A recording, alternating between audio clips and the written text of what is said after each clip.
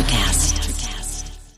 Another day is here, and you're ready for it. What to wear? Check. Breakfast, lunch, and dinner? Check. Planning for what's next and how to save for it? That's where Bank of America can help. For your financial to-dos, Bank of America has experts ready to help get you closer to your goals. Get started at one of our local financial centers or 24/7 in our mobile banking app. Find a location near you at bankofamerica.com/talktous. What would you like the power to do? Mobile banking requires downloading the app and is only available for select devices. Message and data rates may apply. Bank of America N.A., member FDIC. All recorded in Muscle Simple Man. Pretty fantastic. That freaking song, Simple Man. Like, oh, don't let me think too hard about things. That's bullshit. You know what's great? Let me just say something. You're in a lot of trouble, man. You have exited your role on this podcast.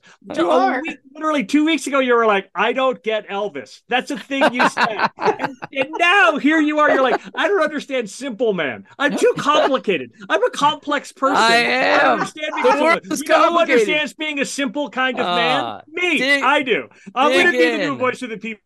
50 years of music with 50-year-old white guys.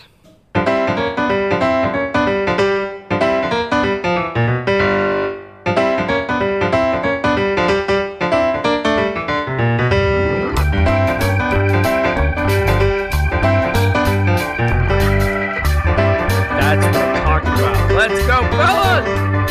Come on! I am a master of the computer. The master of technology is what I am. Jeff Simons, we haven't had a weather report in Berkeley, California in a long time. What do you got?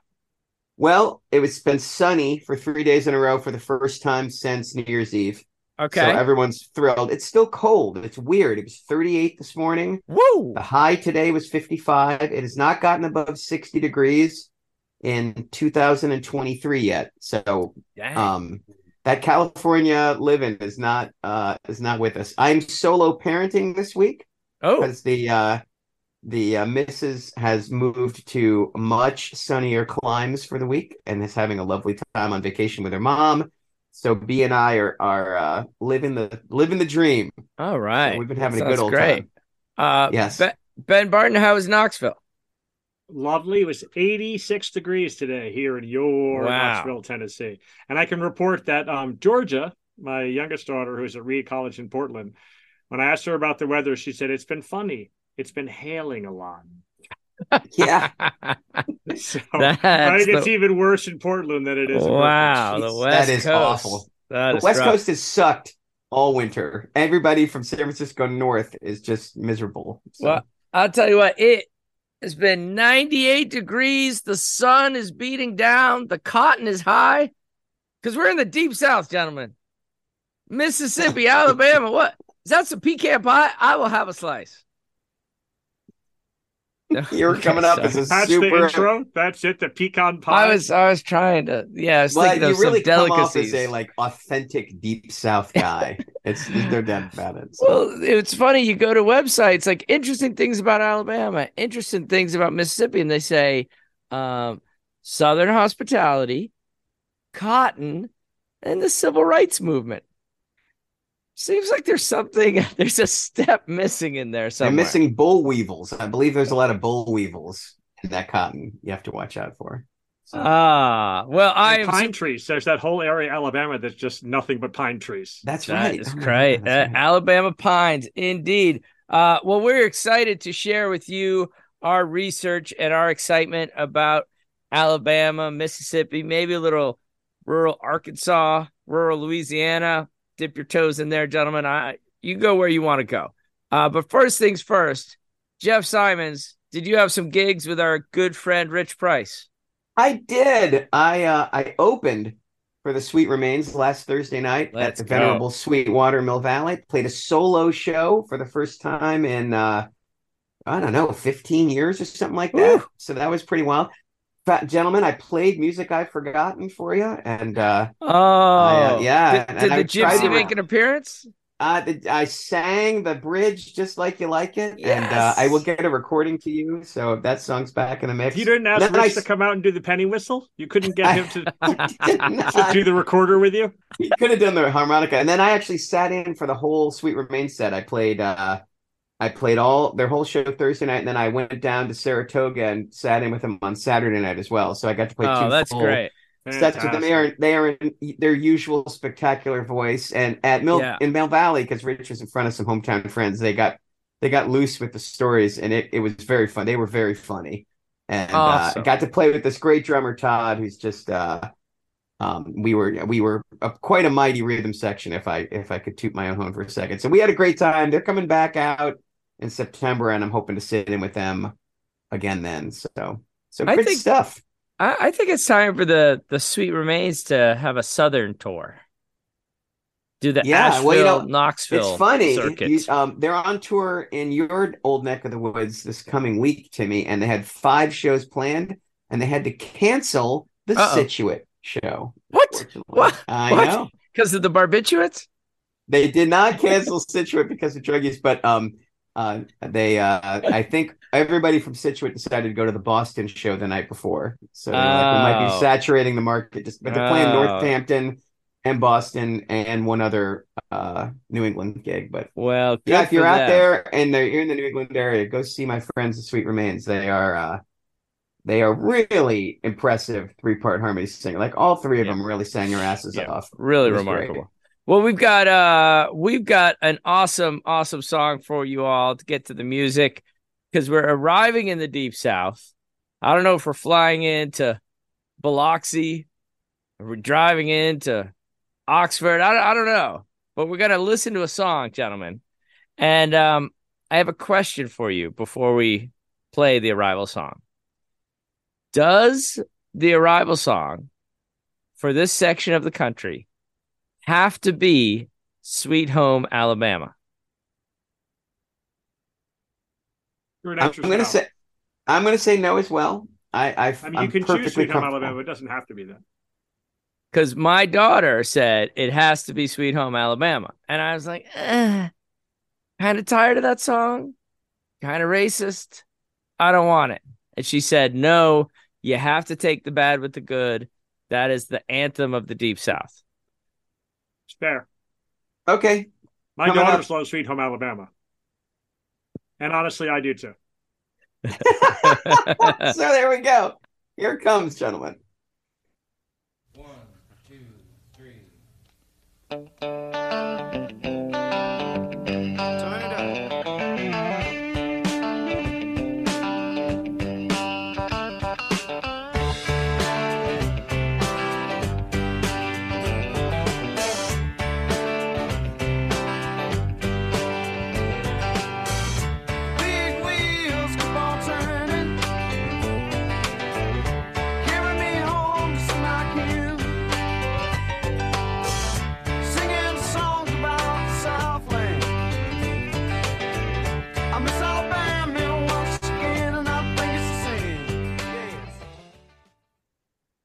All right.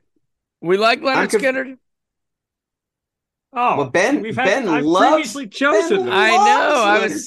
I wasn't ready to talk to you about that. I have conflicted feelings about Lynyrd Skynyrd in this song in particular, because you grow up in Maryland, you're right on the edge of that Southern thing, right? Like half of Maryland is New England facing, or like mid-Atlantic facing, and the other half of Maryland is, if Sherman had just held the line in North Carolina, we'd be a free, like there. And so that Sweet Home Alabama was one of those litmus tests. Like I'd be at a party and I knew some people and not other people, and that song would come on, and then all these folks would, and you'd be like, oh, like all these folks would reveal so much about themselves based on the reaction to Sweet Home Alabama. So I actually enjoy it way more in California when I'm not in the midst of it as a rallying cry for a particular point of view than I did when I was a kid.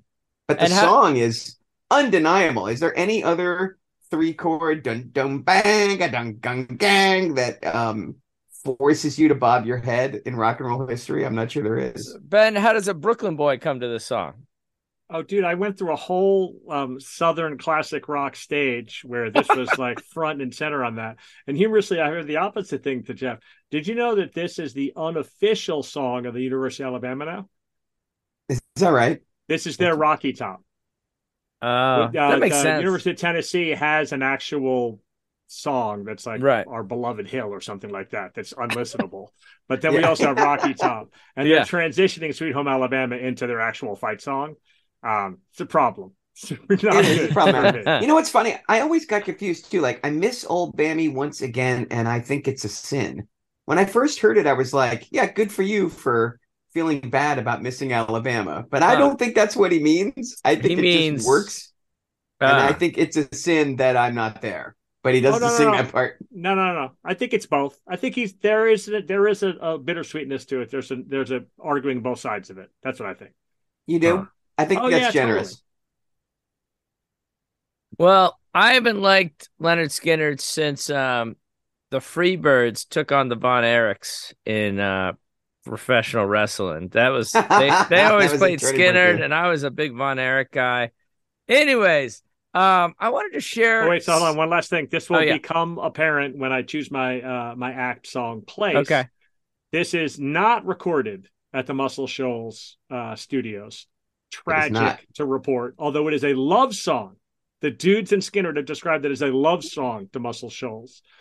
Can you name some of the Skinner songs recorded at Muscle Shoals? Ooh, I didn't even know that they had recorded there. Oh, dude. They recorded Skinner's First and Skinner's First and Last. Oh, well then, Tuesday's Gone, Freebird. Yep. I can't remember what else is on that first record. They're all huge hits, but I didn't own that record. Give me 3 steps. Give me 3 steps. Man. All Simple recorded Man. in Muscle Shoals. Man. Pretty fantastic. That freaking song, Simple Man. Like, don't let me think too hard about things. That's bullshit. You know what's great? Let me just say something. You're in a lot of trouble, man. You have exited your role on this podcast.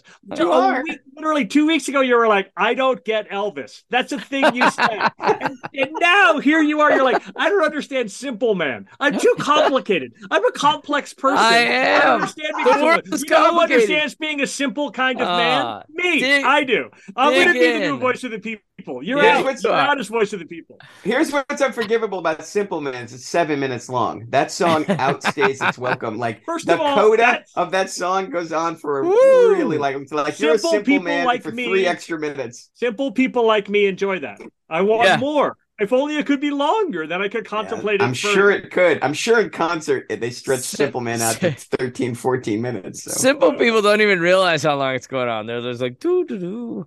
Anyways, on this day, 7 years ago, on this day, I went on the Facebook and I posted this message. Jeff Simons and Ben Barton. I'm starting a Tuesday night music club for my 2 oldest children. We listen to 1 song per week and talk about its context and its legacy. I was trying to figure out whether to arrange the listening schedule by time period or genre, but I finally decided to rank the songs by the greatness of the artist, which means, you may recall a long car ride in Tennessee, that the Rolling Stones debate must resume. Are they in the top 10? Do they crack the top 5? Discuss. Gentlemen, that's the whole thing right there. That's our origin story right there. I love it. It started on a Facebook post. And you both said that the Rolling Stones were number 2 all time. So that's nice. That's pretty good. And you also cracked the top 10. The Rolling Stones. You're the best. You know what I would love about that post is it reveals what a better parent you are than I am. Like, I'm organizing a thing and my 2 children, and it'll be a learning moment, and it'll be every Tuesday night, and we'll spend this magical time together, and we'll listen to a song, and I will make. And right now, my daughter's in the next room watching Lego City on Netflix while I do this podcast before I take her to dinner. There's our 2 houses in like 35 seconds. To watch. Yeah, but look at us now, 7 years later. I dumped them for the 2 of you. So anyways, all right, let's get to travel facts about Alabama. Oh, boy. Alabama invented the windshield. Did you guys know that? Okay. A lot of bugs in Alabama. They got sick of picking those bugs out of their teethers, for sure. Also, the largest peanut producer in the country. Do you gentlemen like peanuts? You did say peanut, did you not? Do you like How are you pronouncing that? Peanut? You having a peanut? Okay. What are you, Andre the Giant and the Princess Bride? I believe that about Alabama and peanuts, yeah. Meanwhile, Mississippi gives us root beer. They invented root beer. Like sarsaparilla, like that kind of original root beer? Barks root beer is from Mississippi. I got nothing more than that. And this is shocking. The first human heart transplant. Mississippi. And the first lung transplant. It was the same event. That's when Uncle Peanut was like, well, maybe I can move it into this. All right, listen.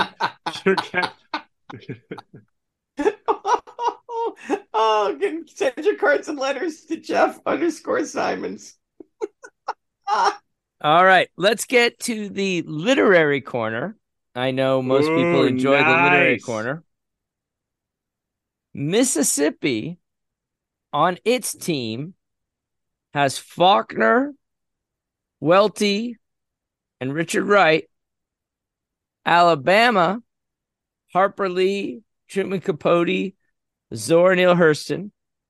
Walker Percy can go either Zora. way. Yeah, I was about to say that. Zora's Florida. No, Florida. Zora's born in Alabama. Yeah, but didn't grow up there. Okay. Come on, you can't give it. I need it when you remove her. Then it's. I know then it's easy. Yeah. I see. Okay. Well, let's pretend she's there. All right. Still, is it Mississippi? It's still Mississippi. I think so too. Yeah. I mean, I really like it with Faulkner on Mississippi, and then you went Harper Lee on Alabama. It was the tough. Yeah. I mean, I love To Kill a Mockingbird, but that's not Faulkner. Nope. No, I agree. And Richard Wright is. I love Richard Wright's kind of getting lost in the shuffle, and it drives me crazy because Richard Wright is some powerful stuff, but he's not. He's like slipping out of the canon, and I'm not 100% sure why. But I don't know. He's worth people's attention. Those Richard Wright books are something else. He is great. All right. The torture basement. I am here, comfortable in my torture basement. Let's see how you guys do.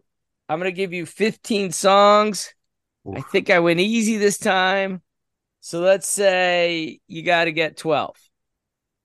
Okay. I'm a little bummed that Sweet Home Alabama is obviously not on it. I was counting on that as the freebie layup. But I'm trying to figure out, do I try to insult you with the final song or like give you something nice with the final song? And today I went with insult you. But I also have a Sweet Home Alabama insult embedded. Oh, nice. Okay, well, I know what that is then. All right, here we go. Watch out.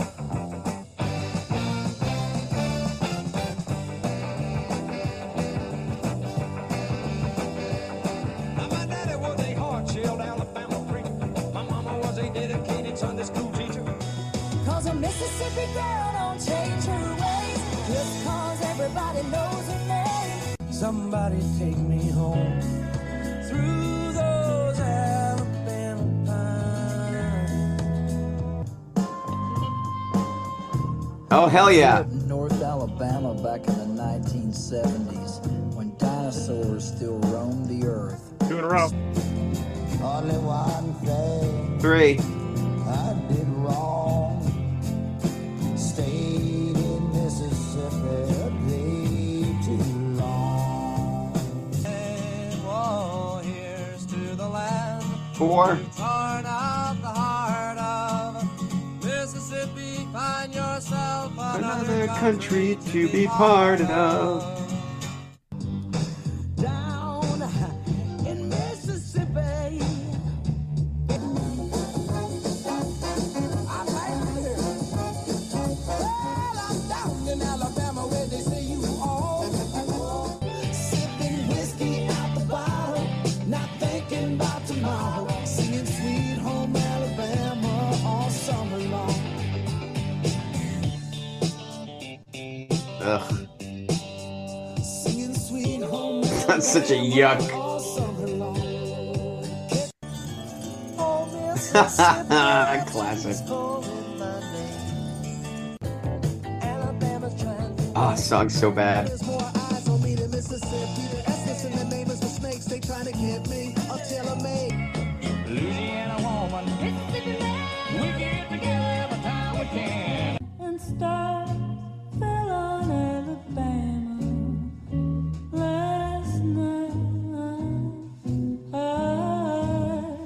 Wait. I only counted 14. Okay. Well, I didn't count them. Do I say 11 now or 12? Still 12? Or do I go to 11? We're not going to get 14. 12. I don't think we're going to get more than. I don't think we're going to get more than 9. So. Oh, come on. I'll give you 11. All right. Oh, wow. I think we're screwed. Oh, you might be. Okay, number 1. Number 1,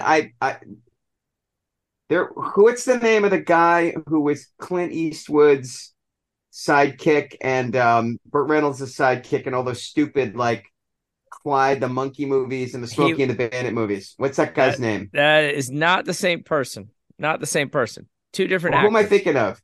You're thinking of the singer of that song. Am I? Yes. His name is like Jimmy Reed or something like that. Like it's not Jimmy Reed though. It's something else Reed. I don't remember. It's Jerry Reed. It is Jerry Reed. Nicely done.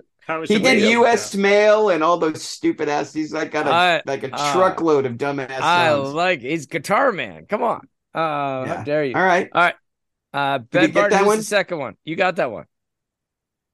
I have no idea the second one. It's either Shania Twain or what's the other really famous female country singer who's married to the other really great country singer? What's her? Faith Hill. Is it Shania Twain? Faith Hill. It's Faith Hill. Jeff, you were in fuego. Let me take some easy ones. Let me take some low-hanging fruit. Oh, my God. Jason Isbell. Correct. Yep. Drive-By Truckers. Correct. Yes. Bob Dylan. Yeah. 5 for 5 so far, gentlemen. And then that's Phil Oakes doing the Mississippi song. Boy, that's a rough song. Mississippi, find another country to be part of. Wow. He's part of the Dylan, Dave Van Ronk, Greenwich Village thing. He wrote I Ain't Marching Anymore. Oh, I like him. My dad's a big Phil Oakes guy. Yeah, he's great. Then I'm lost for a while. I don't know who did the Down in Mississippi. I have no idea. Ben, do you got a guess? Number 7? No idea. That was Mavis Staples. Oh, really? Wow, okay. God, I should have gotten that. I like the sound of it. And then I love whatever this next song is, and I have no idea who it is. So this is one of those names I know from WKRP in Cincinnati, but I don't think I've ever heard a song by this guy.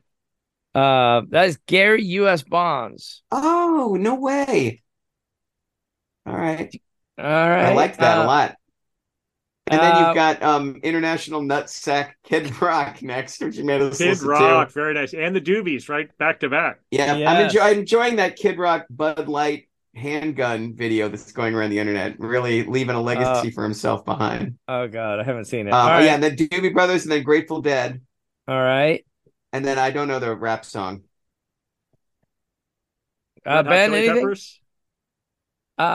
It is G-Love. In his latest album, Mississippi, friend of the podcast. We will not tell him that happened. Sorry, G-Love. 9.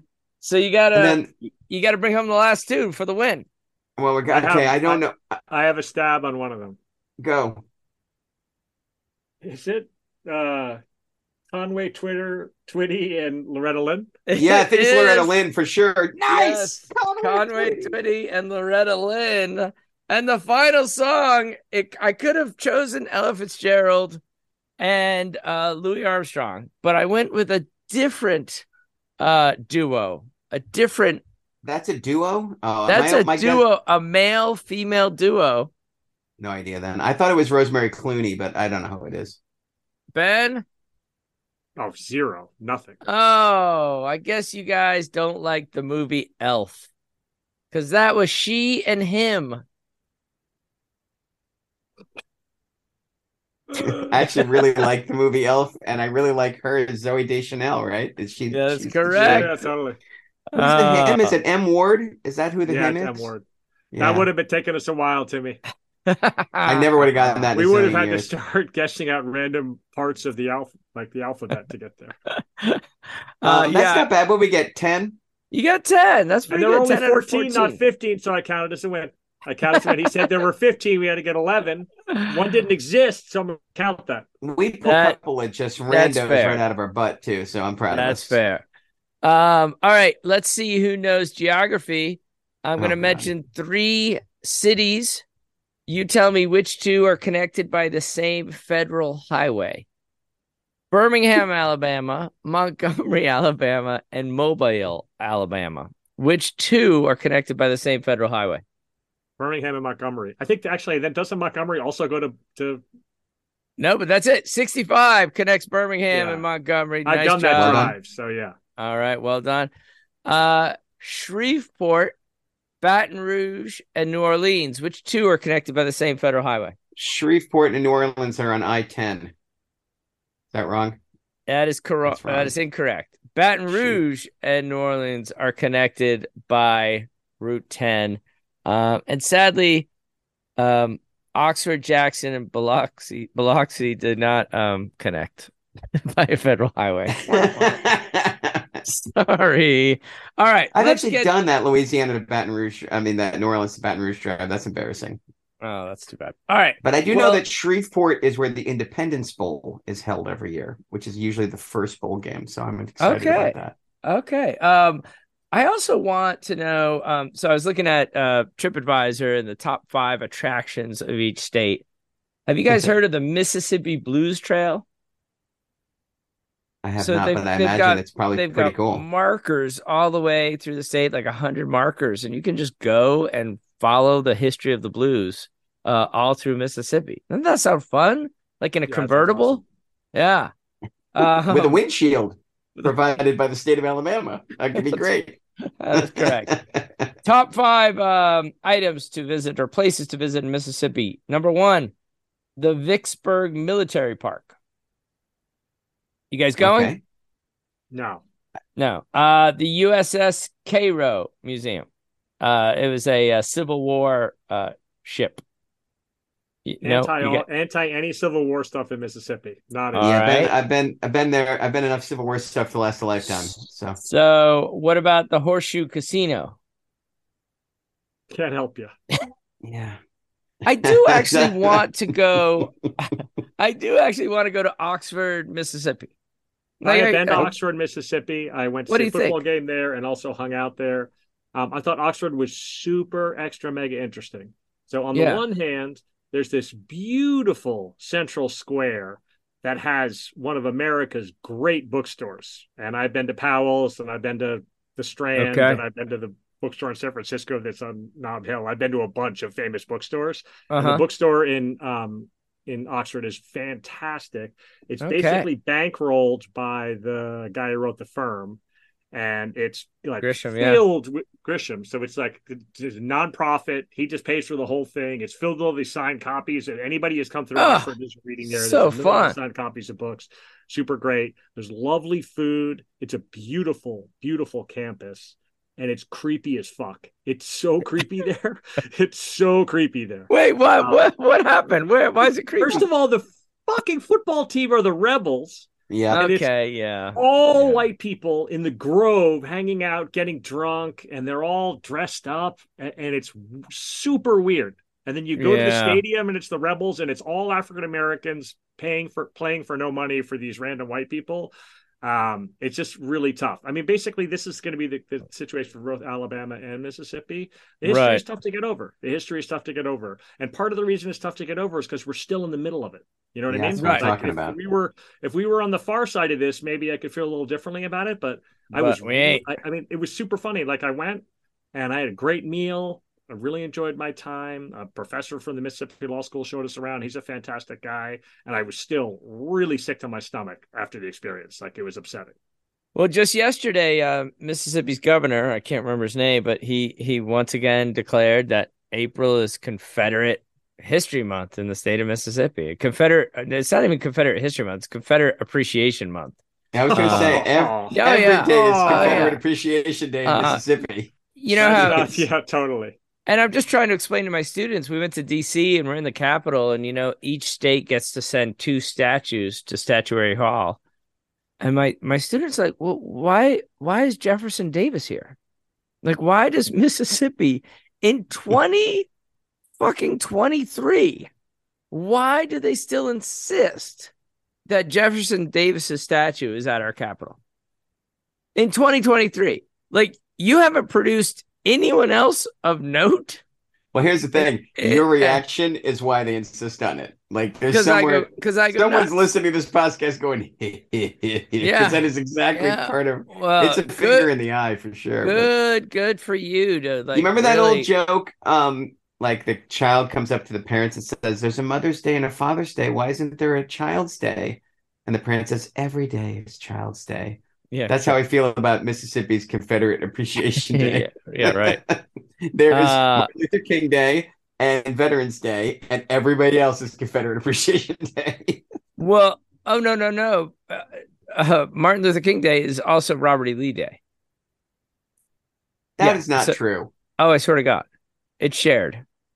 Come on. All right, I'll double check, and I'll cut it. I'll cut it if I'm wrong. We're gonna cut all sorts of things from this podcast.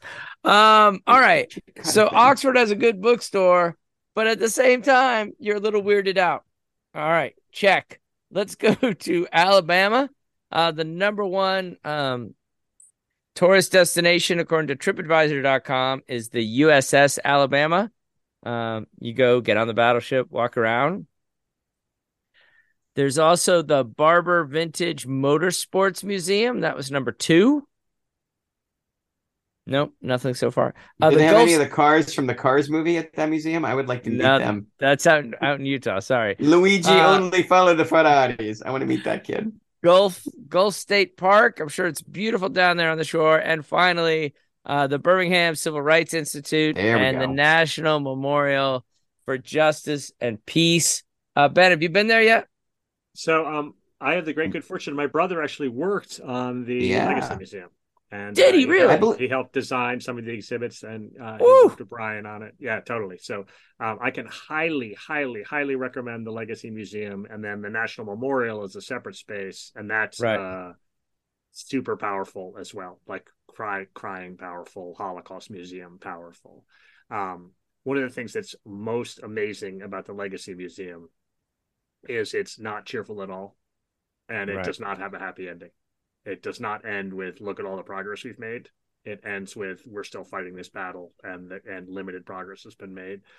And so that makes it a tough watch, but a completely worthwhile watch. And also, they're not fucking around. Like, they make the case. Like, they make the case that we went from slavery to Jim Crow to mass incarceration, and the same shit's going on today that was going on all the way through it. And it's super powerful. And it's an amazing mix of first-person dialogue, historical fact, pictures, movies, the whole thing. It's incredible. The greatest thing.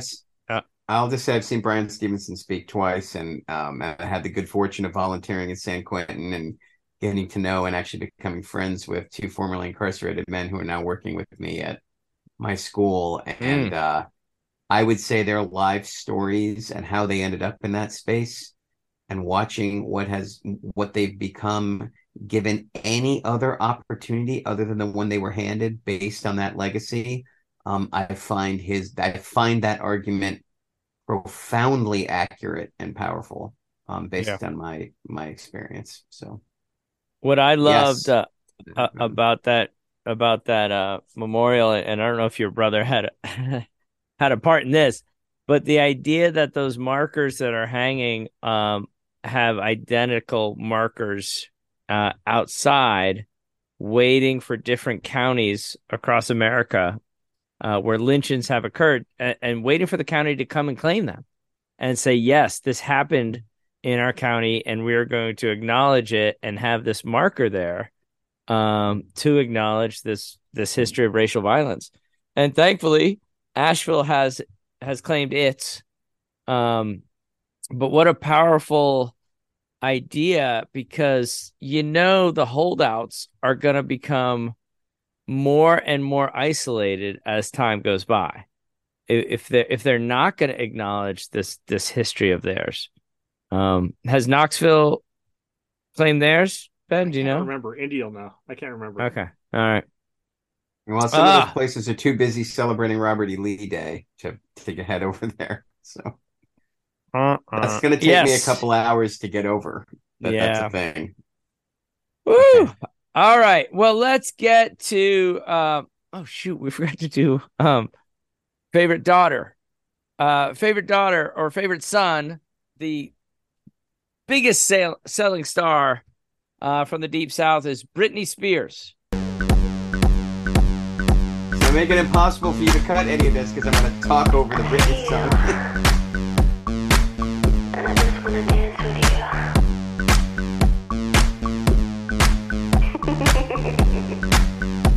That's creepy right there. Every time you turn the lights down, just wanna go that extra mile for you. Your public display of affection, feels like no one else in the room.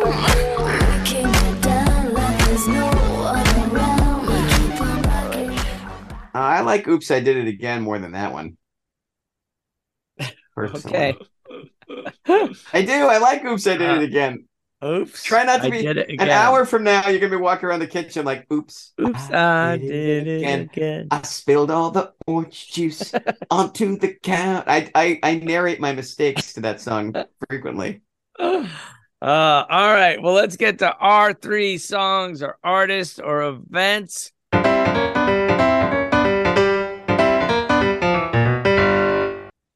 In the Deep South. Jeff, we're going back in time with you, so why don't you go first? I think Ben should go first because he fell on the sword and he gave me first pick because my first pick was his first pick. Okay. So Ben, I'm gonna let you go for it. Excellent. And I've had limited time to research, so I'm going to count on you to backfill for me. I'll try to do my best. Muscle Shoals Sound. Yeah. 2 different, very famous recording studios in Sheffield, Alabama. The first is the Fame Studio, F-A-M-E, and then the rhythm section of the Muscle Shoals Sound left and created their own studio. And it's unclear whether it's the actual first, but they claim to be the first musician-owned studio. And it was called the Muscle Shoals Sound Studio. And then there's a famous address to it. And there's actually a Cher album named The Address. So it's super similar to Stax, where basically this is just a fantastic, unbelievably good house band where they would send artists down there and then come back out with hits. And these guys just laid down the groove super hard. The obvious act, the clear act, the number one act to choose is Aretha Franklin. I'm going to choose a really weird song, though. I'm not going to choose Aretha. You can pick and all of like the entire I Never Loved a Man is recorded down there. I probably would have chosen The House That Jack Built because I think that really sort of features the horns and the band. But that's not what I'm going to choose. I'm going to choose a super obscure Lou Rawls song. Awesome. Bring It On Home. Whoa. Bring It On Home by Lou Rawls in 2006. And hold on, I'll explain why in a second. Okay. I'll let Jeff, the 2006 remaster, Jeff, Lou Rawls. Bring It On Home. I'm on it. So I'm choosing a Lou Rawls song because I don't like Lou Rawls, and I consider Lou Rawls to be super cheesy. He sure is. And that's how freaking good this band is. This is one where you hear the band and you're going to be like, holy crap, who is that band? So we're going to play the first minute, and then Jeff's going to jump ahead to a minute 45 because it starts slow. It kicks in at 45 seconds. At a minute 45, you hear the horns, and you won't believe how freaking good these guys carry Lou Rawls. Here we go.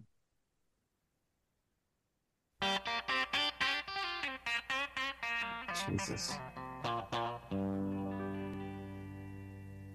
If you ever change your mind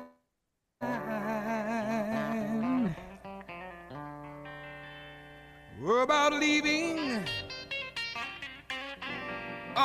leaving me behind, hey my baby, won't you bring it on home?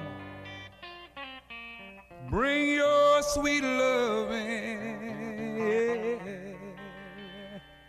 Bring it on home to me. Here it comes. Back where you ought to be. Bring it home to me. If you ever change your mind. So now skip to 145 so you can hear the words. Leaving without it. I got to have it. Oh, baby, I can't do without your love. Now bring it to me. Bring your sweet loving. Bring it on home to me. Bring it to me. Hey, bring it. Can you believe that? How fucking good that backing track is? It's amazing. So this is a 63 Sam Cooke song. That's the original famous version of it. Believe it or not, Lou Rawls sang backup on that. So is that backup right? Singer on it. I think this recording's so 69 or 70, and it's at the Muscle Shoals thing. And I just there's very similar to the sax things. There's various box sets. One of these box sets has this random. I mean, it's not like Lou Rawls has a limited number of hits, anyways. Did not chart. Nope. This is not a well-known song, but can you believe how good that band is? Nope, I actually can't. I can't believe that comes in fire through that. Yeah. So the Facebook post from 7 years ago that I mentioned earlier had about 16 comments, and one was from my brother Peter, who said Lou Rawls has to be mentioned in the top 10. That's so great. And I love the fact that Ben Barton agrees with my brother. No, I do not agree with that. I don't like Lou Rawls at all, and much of his work is super embarrassing. But this, like, that's why I love this so much. Yeah. It's like it's really easy to choose an Aretha song, and basically, like, Aretha's vocals and Aretha's songwriting and everything about Aretha is so unbelievably fantastic. It's hard to pay attention. You know what I mean? Like, it's hard to notice how fantastic the band is. Sure. When you hear them on a random Lou Rawls B-side, and they're just like, that's apparently what they bring to all of this. I mean, it's like, it's like Jordan in the 70-win season, like just game after game after game, they're showing up and bringing this performance. Unbelievable. Yeah. And also, so the studio is super famous, and then like a bunch of white acts. I mean, the Rolling Stones recorded there. A million acts came and recorded there all the way through to current day. It's a little teeny weeny town in Alabama, and somehow just this center of music, and the band's fantastic. That's fascinating. How did that start? And it's just a remarkable story of musicians, open-minded musicians in a very closed-minded place, finding each other and protecting each other, right? I mean, the story of Aretha's career being saved by those guys. Like, Aretha was a failed Columbia artist that Atlantic bought for like a nickel. And Jerry Wexler took her to Muscle Shoals in Alabama and put her in this room with all these white guys. And she looked at her new Jewish record label producer from Brooklyn and was like, "You have got to be out of your mind. You think we're going to make anything worth it?" And 3 hours later, they had a Never Loved a Man. I mean, it's one of those moments where the hybridic opportunities available to us in art and culture, when we can actually get past the lenses we've been trained to use to divide ourselves and find common ground, and the world changes. And then once this band has permission to play like that, they'll just play like that, and then they can back up Lou Rawls, and Lou Rawls is the thing in the way on that track. Like, Lou Rawls sounds singing, pretty good. He sounds pretty good. Fine. I like the vocal. He's fine, but like when the horns come in and he's like, "I'm still singing. I'm still the one with the name on the record," and the horns are like, "Yeah, you had your minute." And blow him off the microphone. Oh, wow. Unbelievable. All right. So you're taking us back to 1937, Jeff? I'm going even further back. So the Delta Blues are, I don't know, like, where does rock and roll start? Most people now agree that it's the song Rocket 88 with Ike Turner on the piano. But the idea of rock and roll, and I'm going to say the idea because what this artist brings is not just a sound and a performance and an aesthetic, but he creates a character that permeates 20th century American music, and consequently the aesthetic of world popular music This is, of course, I'm speaking of Robert Johnson, the self-proclaimed king of the Delta blues. Robert Johnson, I try to play this music for my students, and they just look at me like I'm playing, whale sounds. They're just like, what the hell is this? It sounds so far away and so poorly recorded. I mean, it's recorded in one take directly to an acetate master with one microphone in 1937, and it sounds like it. And they've done what they can to clean it up. Yeah. Fun fact, that's how I record the Torture Basement. That's great. It's true. It's actually very true. The Tim and the listeners to this podcast are like, we're with you, my man. Like you're right. The studio trickery on this show is pretty low key too. But one of the things that's important about Robert Johnson is the myth around him, right? That he dies right before he's going to play Carnegie Hall.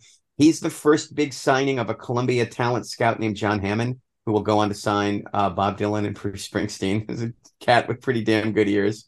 But he dies before he can reach his fame, supposedly poisoned by a jealous lover.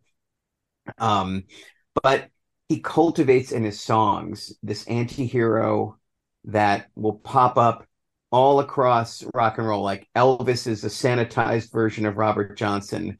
The Beat Poets, Jack Kerouac wants to be Robert Johnson. Mick Jagger wants to be Robert Johnson. All of these kinds of like dark anti-hero dystopic antagonists that we fell in love with. Every 1970s American film has a character in it that's just trying to fulfill the expectations of the character that Robert Johnson constructs in these songs. And it's what makes his art, for me, so compelling. I actually think Robert Johnson's music is a little scary because of the nihilistic quality of it. Like, this is a bad guy, song after song after. Some of the songs are funny. Like, there's a really funny song about milkshakes called Molten Milk. And the Hot Tamale song, too. And the Hot Tamale song, right? Most of these songs, though, are about being a bad person, taking advantage of people when they're down, coming into a town, wreaking havoc, and leaving. He is unapologetic in the pursuit of his desires. Like, I want to sleep with women. I want to drink whiskey. I want to have no responsibilities, and I'm on the road. I'm in motion. This is a guy who could foresee the impact of the automobile before most people had even ridden in one, right? Like, he understands the allure of leaving behind all your mistakes, like being in motion, riding from one road to another. The reason there's all these markers, the 100-mile trip, is because Johnson can't stay in one place because he doesn't want roots. And the third night in town, everybody wants to kill him. So he has to be on the move, right? And that's what these songs are about. They're also unapologetically fearless in their embracing of evil as a powerful tool. He makes deals with the devil. He beats his lovers in them. Like, the song I'm going to play is called "If I Had Possession Over Judgment Day," and the couplet is, "My woman wouldn't have no right to pray," which for me is like the most possessive lyric of all of his. Like, he has meaner lyrics, but just the idea, like, I will take from you your right to your own internal thoughts. I will take from you your right to have faith, right? It's and I doubt Robert Johnson was that person in life, like the artist and the art are. And he must have had some kind of qualities that made him desirable to people, because the stories about him is that he was beating women off with a stick in every town that he was in.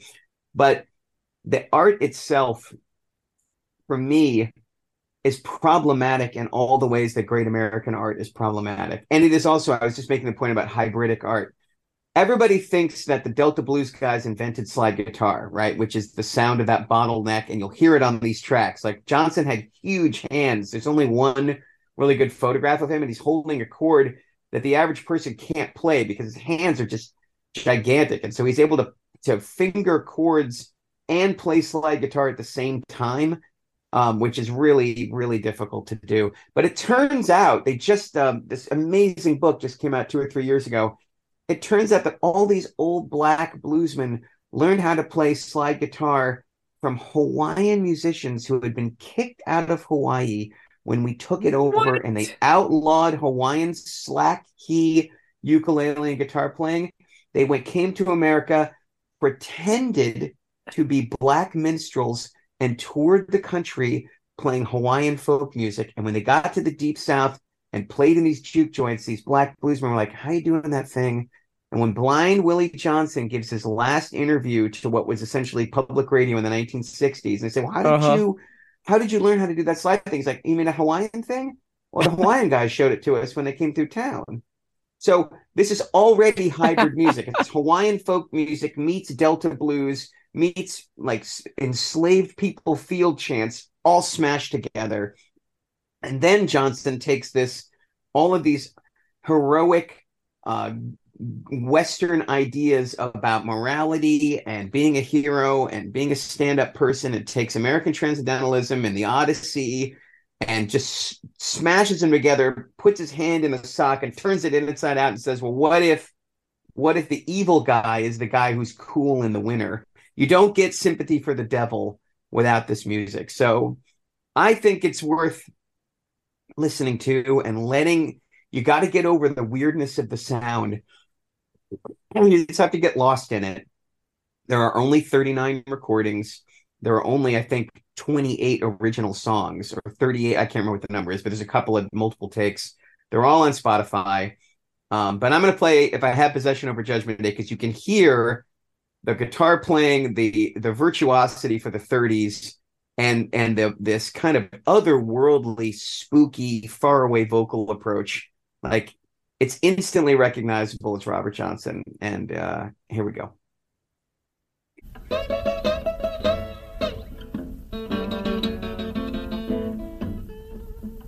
If I had possession over Judgment Day,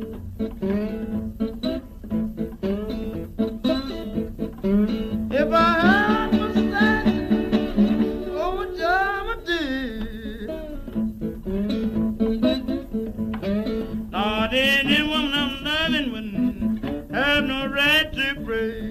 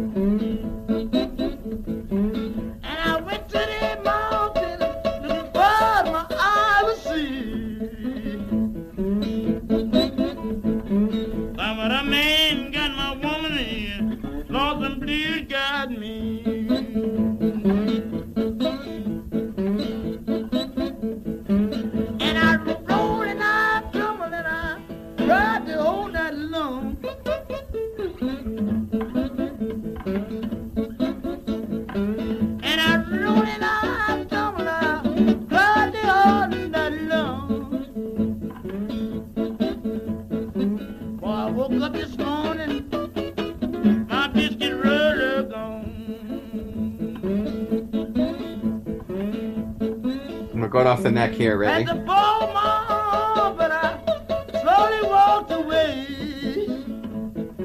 I didn't like the way she done. At the moment, and I slowly walked away. I rolled and tumbled the whole night long because when I woke up in the morning, my biscuit roller was gone. I mean, there's just these lyrics are so unapologetic, and it's problematic, right? Because Johnson invents this anti-hero, and it plays in some of the tropes that have haunted black masculinity since, right? Like he's running Johnson's like, I'm a bad guy, I'm hypersexualized, and I'm trouble. And that has been a source of reclaimed power for, NWA and a whole bunch of acts like that. And it has reflexively been something that Black America, particularly Black American men, have had to overcome, right? Is the inherent fear of Black men that Robert Johnson is dangerously trading in when he invents this art. And like all great American art, it is all complicated as hell. And I think this music sounds simple to modern audiences. It's classic 12-bar blues and it's couplets, but there's a richness and a complexity to emotion in these songs that is so unusual. Like, these songs are so psychosexually complicated, lyric after lyric after lyric, and it's another 40 years before pop music catches up with this. I mean, yeah, Earth Angel, Will You Be Mine has nothing on any of Robert Johnson's lyrics, or frankly, any of the other guys you mentioned, like Howlin' Wolf, Muddy Waters, all those other guys you mentioned, like, they're not nearly as nuanced and weird and dark and complicated and twisted as Robert Johnson is. And it's what I think has allowed him to transcend his moment and be continually compelling, at least to me. So yeah. Ben Barton. Okay. Yeah, so I'm thrilled. I was going to choose Robert Johnson too. I'm a huge Robert Johnson guy. I know Jeff did the same thing that I did. I had like the weird LP version of it, and then they came out with a box set that was just every single song that he'd ever done. Yep. And I got that box set and I just wore it out. I love all of Jeff's points on this. I'll note a couple of things. First, I'll note the legend is part of it. Like, he was not famous in his lifetime. Yes. And he died when he was 27, and then he's dug up again in 41, and then he's dug up again in 48. Like, as late as the late 40s, white people in the North are like, holy shit, I traveled down to Mississippi to find Robert Johnson to get him to play. And they're like, dude, he died. Like, he's dead. Yeah. Alan Lomax and other people are continuously going down there to try and find him. That's right. So, and then he gets to be really famous in the 60s because all of these British rock acts. And then there's this re-exhumation of him and a recreation of all of the legends. And so Son House and these other dudes who were contemporaries of his get to create the legend. Yeah. And it's a total histories written by the winners thing. Like, so for example, Jeff told the story. There's multiple different versions of the story where he dies, where he's killed, poisoned, run out of town, bad things by a lover. There's also significant evidence that he just died of syphilis. Yep. Just died of syphilis. Equally believable. Not as much fun, and you can see why. Not as much fun. Yeah, that's and then rough. Son House's version of the story is he was an embarrassment. He couldn't play guitar. I laughed him off the stage, and then he went away, made a deal with the devil, and then came back, and he was better than I was. Which, if you look at it from Son House's point of view, is a great, very self-serving version of the story, for sure. It's not that he took 2 years and learned how to play the guitar. It's that he sold the soul to the devil, and that's the only reason he was better. The other thing I'll note is the guitar work. Oh, man. So good. So good. So among his contemporaries, I mean, among his American contemporaries, there's no doubt. Like, if you listen to the Son House recordings from this time, Bilbo Brunzi, any of these 30s guitar players, he's he's faster. There's just like the sheer technical aspect to it. But also, like, the song that Jeff played, and all of these songs are like this. They're syncopated. They're weird. He comes in and out. He's up at the top of the neck. He's back at the bottom of the neck. He's got these big, chunky chords in there. Yep. The rhythm's moving up and down as he goes. Like, it's really, really, really super weird and interesting. Jeff, is that the song you play your students? I usually play them Crossroads Blues first because they know it from Eric Clapton and Cream. They're like, oh, I know this one. And then I also play Hellhound on My Trail. This one, that's interesting. I would choose Sweet Home Alabama. I mean, Sweet Home Chicago. That's right. The song. So first of all, Sweet Home Chicago, if you listen to it, it's a Chuck Berry song. Like, it's a Chuck Berry song in 1937. Like, all of the Chuck Berry parts are already there. It's already completely written. It's got the counting. It's got the sheer joy of it. And of course, like, I mean, we'll talk about it again when we get to Chicago. But I mean, the Great Migration, here it is right here in 1937. Yeah. Like, this is a guy who, of course, all of these things are suppositions. We think that he went to these various places. I mean, in Sweet Home Chicago, he suggested he's been to California, which there's no suggestion. No chance he went there. Yeah. There is a suggestion that he might have played in Chicago. But the whole idea that like that was his home was really not so much. Anyhow, that's the one that's most straightforward, and that's the one that sounds most like a modern song. You know what I mean? You're right. But yeah, and in fact, it's recognizable as the source material for what comes next, right? Yeah. I mean, like it's the one that does the least amount of bar jumping. Like I said, 12-bar blues. One of the things about Robert Johnson is sometimes it's 8, sometimes it's 11, sometimes it's 14. The only guy who compares to him is Django Reinhardt. That's a rough Yes. contemporary from Europe. But Django Reinhardt is a faster soloer, but his songs aren't better, and his rhythm's not better. I mean, as a solo act, I had the great good fortune to go to the Big Ears Festival here in Knoxville, Tennessee, and I've seen Iron and Wine twice with a full band. That's the first time I'd seen him solo. I was blown away how much better he was solo. And I would imagine Robert Johnson's the same thing, right? I mean, like he wrings it out of that instrument, like all the different noises he gets out of that instrument and his voice, just the two of them, like just out there, just and doing that's it. The whole thing. No drums, no piano, gripping. And you know, when you listen to it and you think about it as a technical matter, just all the action that's going on in there, and to record it live, one take, it's just fantastic. Oh, and the other thing that you like about it, if you're Ben Barton, is they're all recorded on 78s, so none of them are longer than 3 minutes. That's right, because they're just running out of. But you get to 3 minutes and 3 seconds, they're like, dude, we hate you. It has to be 258. That's amazing. Actually, the recordings, the ones, there's several ones. Jeff said there's 2 takes. The second take is 2 minutes. The first take is 3.5 minutes, 4 minutes. And then you can tell, I mean, of course, we don't have any information on this, but the engineer's like, for fuck's sake, Robert, I told you. And then he's like, okay, fine. Here's the 2-minute version. How you like that? Yeah, it's so true. You can hear it. You can just hear the, and I also love that, like, you know how hard it is to be yourself when you're being recorded. I mean, it is like if you're playing a live show and somebody holds up a camera in the back, like that's different. But like this guy's got one shot. He goes to St. Louis. They put a microphone in front of him in San Antonio like a room, too. He's recorded in Texas too, right? And they're like, all right, go. And he can conjure that magic, like that he can. I mean, I cannot. My admiration for him, for what he was able to do, and what must have been the weirdest, like it's got to be one of the 2 or 3 times in his life he was playing during the day for an audience, like, and there was a one take, one shot only, and you know that there was a racial class component at work when they're like, sit in this chair, don't move, here's the microphone, that microphone's expensive, kid, you better be careful. And like, and in those things, he creates a whole subgenre of American art out of thin freaking air. I'm inexhaustibly fascinated by this guy. Yeah, so. And you could tell. I mean, he's like, obviously he must have been fantastic live because he's just playing live into a mic.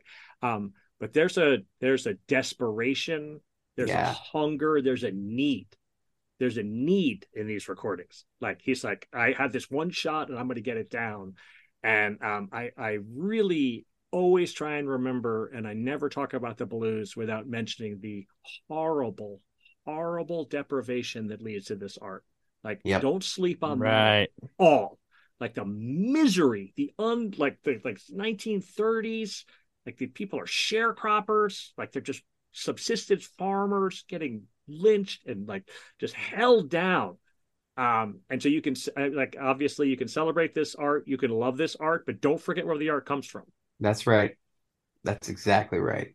And that's what also, like, you talk about the move to Chicago when blues gets electrified, right? Like this predates, this is so elemental, right? Like you mentioned Alan Lomax, who is the field recorder for the Smithsonian that creates the Anthology of American Folk Music. Like this is that same level of elemental art. Like, oh yeah. This is performance, because if you don't do it, you might as well kill yourself because your life is so tough. It isn't, hey, welcome to the nightclub.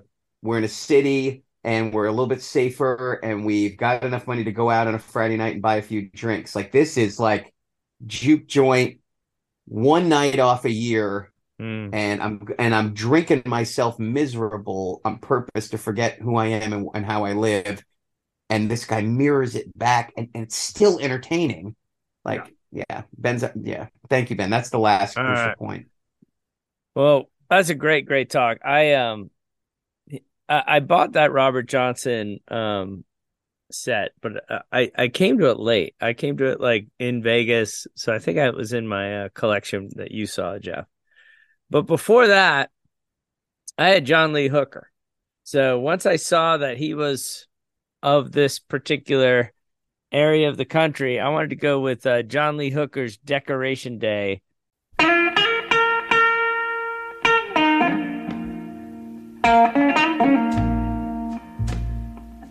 People,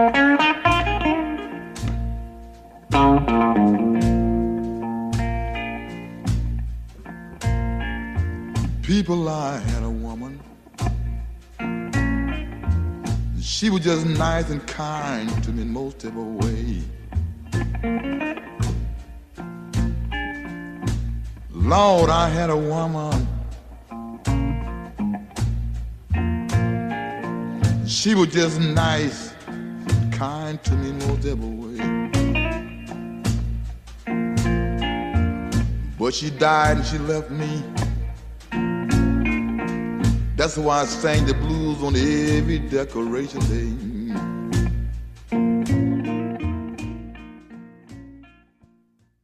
I mean, it is funny. It is funny comparing the sound of Robert Johnson to John Lee Hooker. Like, you can just tell the production value has gone up. It's like Robert Johnson invented it, and John Lee Hooker's like, oh, okay, I could take this. I could take this to the next level.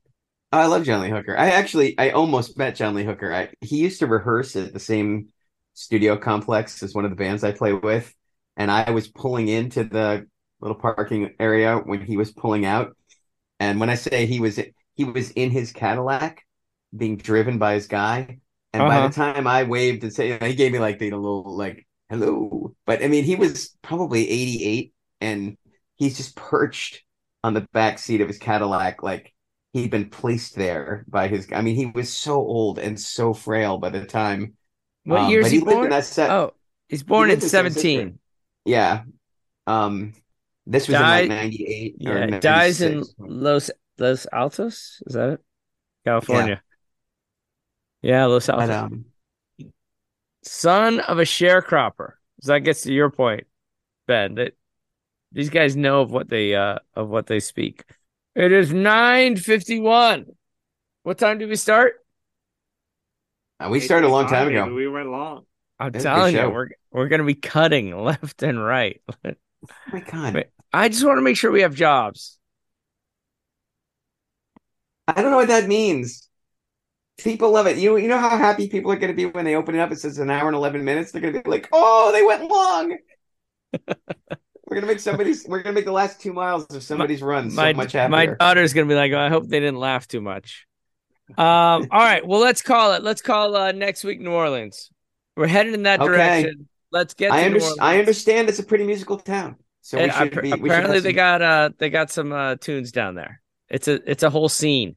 And I've been to the laundromat where rock and roll was invented, and not your Rocket 88 rock and roll. I'm talking about Little Richard. Nice. Have you been to that laundromat? I have not. I'm going to be I think I'm probably going to be the third most knowledgeable guy when it comes to New Orleans. It's not a city. It's not a wheelhouse city for me. I'm psyched to do some research. Great city. Great city. You're in for a treat, man. It's the best. All right, I've been there. I just haven't been there enough. Hey, one thing to note about New Orleans. When we went down there, I bought tickets for all of us to a Pelicans game.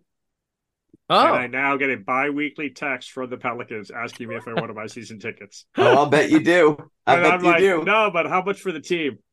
With the change in the quarters in my pocket, would I be able to buy the team?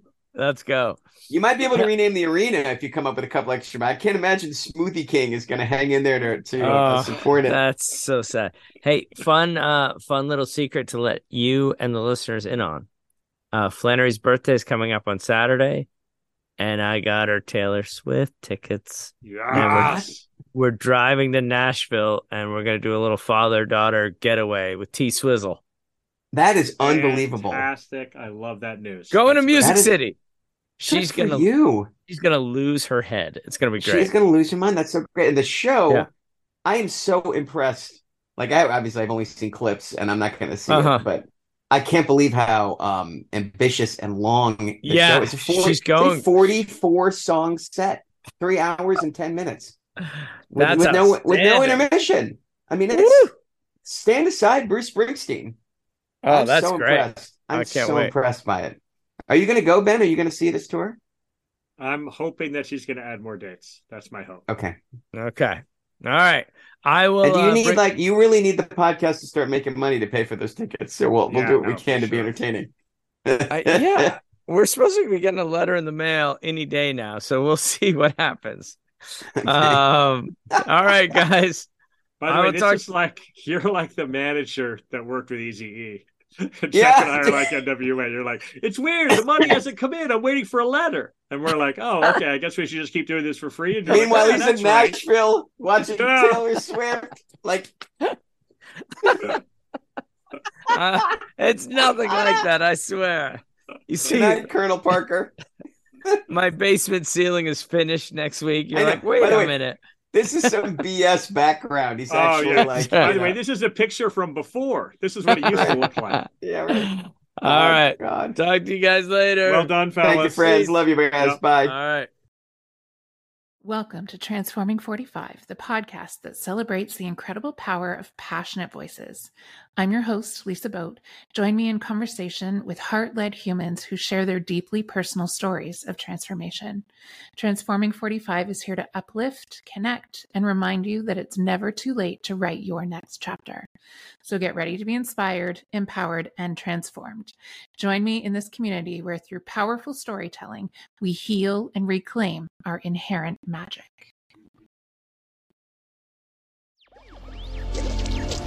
Electricast. Electricast. Welcome to Tuning Into Sound Wellbeing, where we harmonise your mind, body and soul. I'm Amanda, your sound therapy expert. And I'm Stephen, the curious explorer uncovering the mysteries of sound. Together we explore vibrations, frequencies and the power of sound therapy and tuning forks. Discover ancient wisdom, reduce stress and tune into a healthier life. Subscribe to Tuning Into Sound Wellbeing today. Electricast.